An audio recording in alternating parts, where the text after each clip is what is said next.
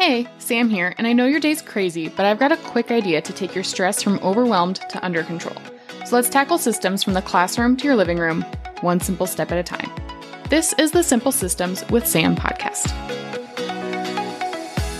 I'm sure you've heard it by now, but teachers make more minute-by-minute decisions than a brain surgeon does in the middle of surgery. And if you didn't know that, well, now you do. And I even saw that one article said teachers make up to 1,500 decisions a school day. And that alone sounds exhausting. And we've talked a lot in previous episodes just about the phrase decision fatigue, and it's a real thing. Every time you have to make a decision, your brain has to put all of this power and energy into quickly analyzing and assessing the situation and trying to come up with that best result for you. And maybe also just the result that you want. But we still can go home at the end of the day, and the first thing that we're going to hear is, what's for dinner? That's always been something that's kind of been a pain point for me, specifically the what's for dinner question, but also just all of the different choices and decisions we have to make in the day. I've been listening to the Lazy Genius podcast. First of all, I also have a problem. I love to binge podcasts from the beginning, and Kendra will put out way more episodes than I can possibly listen to by the time I catch up to all like 500 or something ridiculous that she has. But they are good episodes. They're very interesting. And I started following along in her Facebook group, and I'll link both her podcast and the Facebook group in the show notes. One of the things that she has really helped promote and push through her Lazy Genius podcast is something that I think all teachers need to start adopting, especially at the beginning of the school year where we are now. I literally go back to school tomorrow with students. And so I am all about the quick, simple choices that will just take one more thing off of my plate, one less thing to decide, one less thing to think about. Our simple step today is that when it's a recurring choice, you're going to decide once. It sounds really ominous, but really all it is are things that we are always deciding over and over again. Teachers are really good at deciding once on a lot of different situations when it comes to students and when it comes to things like consequences and what the outcome of certain actions are going to be. We create that in a syllabus. It's laid out, we follow it, we only want to have to think of it once. We want everybody on an even playing field when we make those types of decisions. But like staff meeting days, when you have the option to go out for lunch with your department, and there's always the one person in the department that starts texting everybody around like 9 a.m, trying to figure out what you're going to do 3 hours later for lunch because you know it's going to take 3 hours to get everybody in the department on the same page. Well, what if we decided once? And maybe it's not even a department decision. Maybe you just decide once that you are going to always go treat yourself to McAllister's. I don't know. Every single teacher workday. Well, then you don't have to make that decision next time. It could have been a recurring decision, a recurring choice that you would have to make, but you've already decided once. Every time the situation arises, this is the outcome.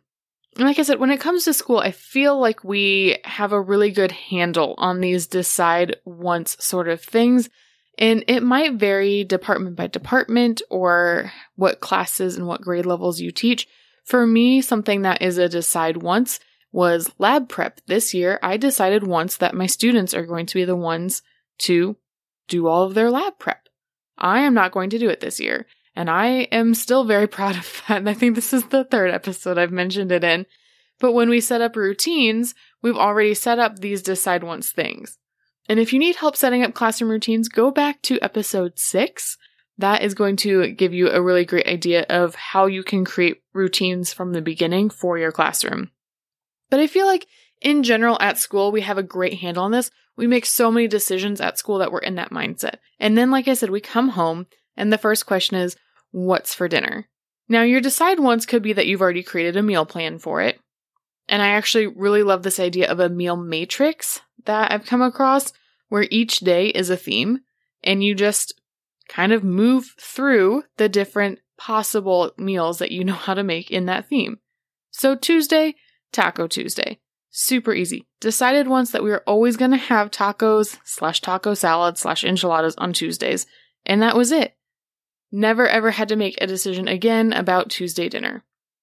Well, you can do that for Fridays too. You can do that for Thursdays. You can do that for Monday. You can set a theme for every day of the week, or you can assign a person to every day of the week on what's for dinner. And this can also happen with going out to eat. Instead of making a decision every time you try to take your family out to eat, what if you just set up a rotation? And then you just follow the progression of the rotation of restaurants or the rotation of people who get to decide. It doesn't always have to fall on your shoulders. Another really great one is gift giving. Have you ever had to go to like 4 weekends worth of little kid birthday parties in a row? Because that's kind of my life right now. And gift giving for that age group can be really difficult. But what if we always decided that they were going to get a craft from Michael's? What if I just stocked my gift closet with crafts from Michael's, and then my daughter gets to pick out which one she wants to give to that specific friend? Maybe as they get older, maybe it's books, maybe it's puzzles, but I can just decide once what the theme of the year is going to be for those gifts, buy a whole bunch of them, and then just go shopping from that closet, and it's all the same category of things. It just might alter depending on the person that I'm giving it to. Also, potluck dishes. How many times have you been invited to a potluck and then you're like, oh man, I just don't know what I should bring? No, specialize in something, and that's just what you always sign up for. Maybe you always bring brownies to the potluck because brownies come from a box and they're so easy. You mix like some chopped up Oreos in there or some Andes mints, and it's fancy. That's all you have to do. And you've decided once, every time I'm invited to a potluck, I am bringing this dessert. Another great one that I've personally been trying to test out is a uniform, where I decide once what I'm going to wear each day of the week. Every single day of the week, I have an idea of what I'm going to wear. Now, it's not super specific, like it's not saying, oh, you're going to wear this specific tank top with these shoes, but on Mondays, I'm going to wear a dress or a skirt. That really narrows down my closet. I've decided I'm going to go fancy on Mondays to set the tone for the week. And then on Tuesdays, I'm going with a cardigan and slacks and flats. I already know it. It's just decided once, and I will follow through with that. The rest of the week, yes, is just t-shirt and jeans. But I've already decided what the general uniform for those days are going to be. When we were at home with the pandemic, how nice was it knowing that leggings, oversized t-shirts and sweatshirts, that was all you needed? Well, it can be again if you just make the decision that that's your weekend uniform. Decide once, and then it's all done. Now, this obviously does not cover the full range of one-time decision opportunities that you have within your week or month or day, whatever it might be, but I hope it opens your eyes to some things that we can cut down on. A few things that I've seen posted were things like pool snacks. What is one thing that you can always pack for a pool snack? And it's just the pool snack, the go-to. What's your special day breakfast?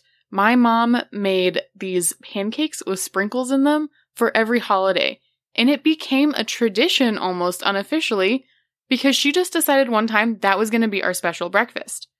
This doesn't even just have to be the small decisions. This can be larger ones. For example, I had planned on hosting I wasn't even hosting. I was going to have a water play day the day before school started. And that was going to be like our yearly tradition is go outside, water play, get excited, wear yourself out so you can go to school the next day well rested. Well, my 5-year-old decided that we were inviting the entire neighborhood and also hand wrote some invitations to her friends at school. So now we have a big party. It could be overwhelming, or I could know that I already know what I'm buying for a big party. Any birthday party, any now, I guess, neighborhood party that we'll be famously known for, I'm sure, by the end of today, I will buy cupcakes, balloons, bags of chips, water bottles, and juice pouches, and then like one variety pack of treats. That's all I do. That's it. I already know that those are the decisions. I'm not even going to walk through the entire Sam's Club. I'm only going to go in for those things because I've decided that those are our snacks for when we have kid parties. And that feels pretty dang awesome because otherwise this could be really overwhelming that I might have potentially 25 5-year-olds at my house literally this afternoon. Anyway, I hope that this has inspired you to take a look the next time one of those reoccurring decisions comes around and just go ahead and decide what the answer is going to be for every single time you reach that. Every time you go to Starbucks, order the same thing. That's totally fine. Otherwise, you're going to be staring at the menu for a really long time every season. If that PSL hits and you know you want it, that is your once decided thing. Anyway, I hope that this really hit home for you. I hope that this also reduces some of that decision fatigue that you get. And I hope that you don't have an extra 1,500 decisions a day when you come home. And if this has really helped you, I would love to know what types of things you have decided once on. I will cover a few in my stories, and I would just love to share what has been working for you or what things you didn't realize you'd decided once on, but has actually made your life already easier. I'll see you next time. Thanks for hanging out today. I hope that this simple step will help build big results in your classroom, home, and life. Remember to subscribe, review, and tag me on social media at Engineer Does Education so we can build a simple system together.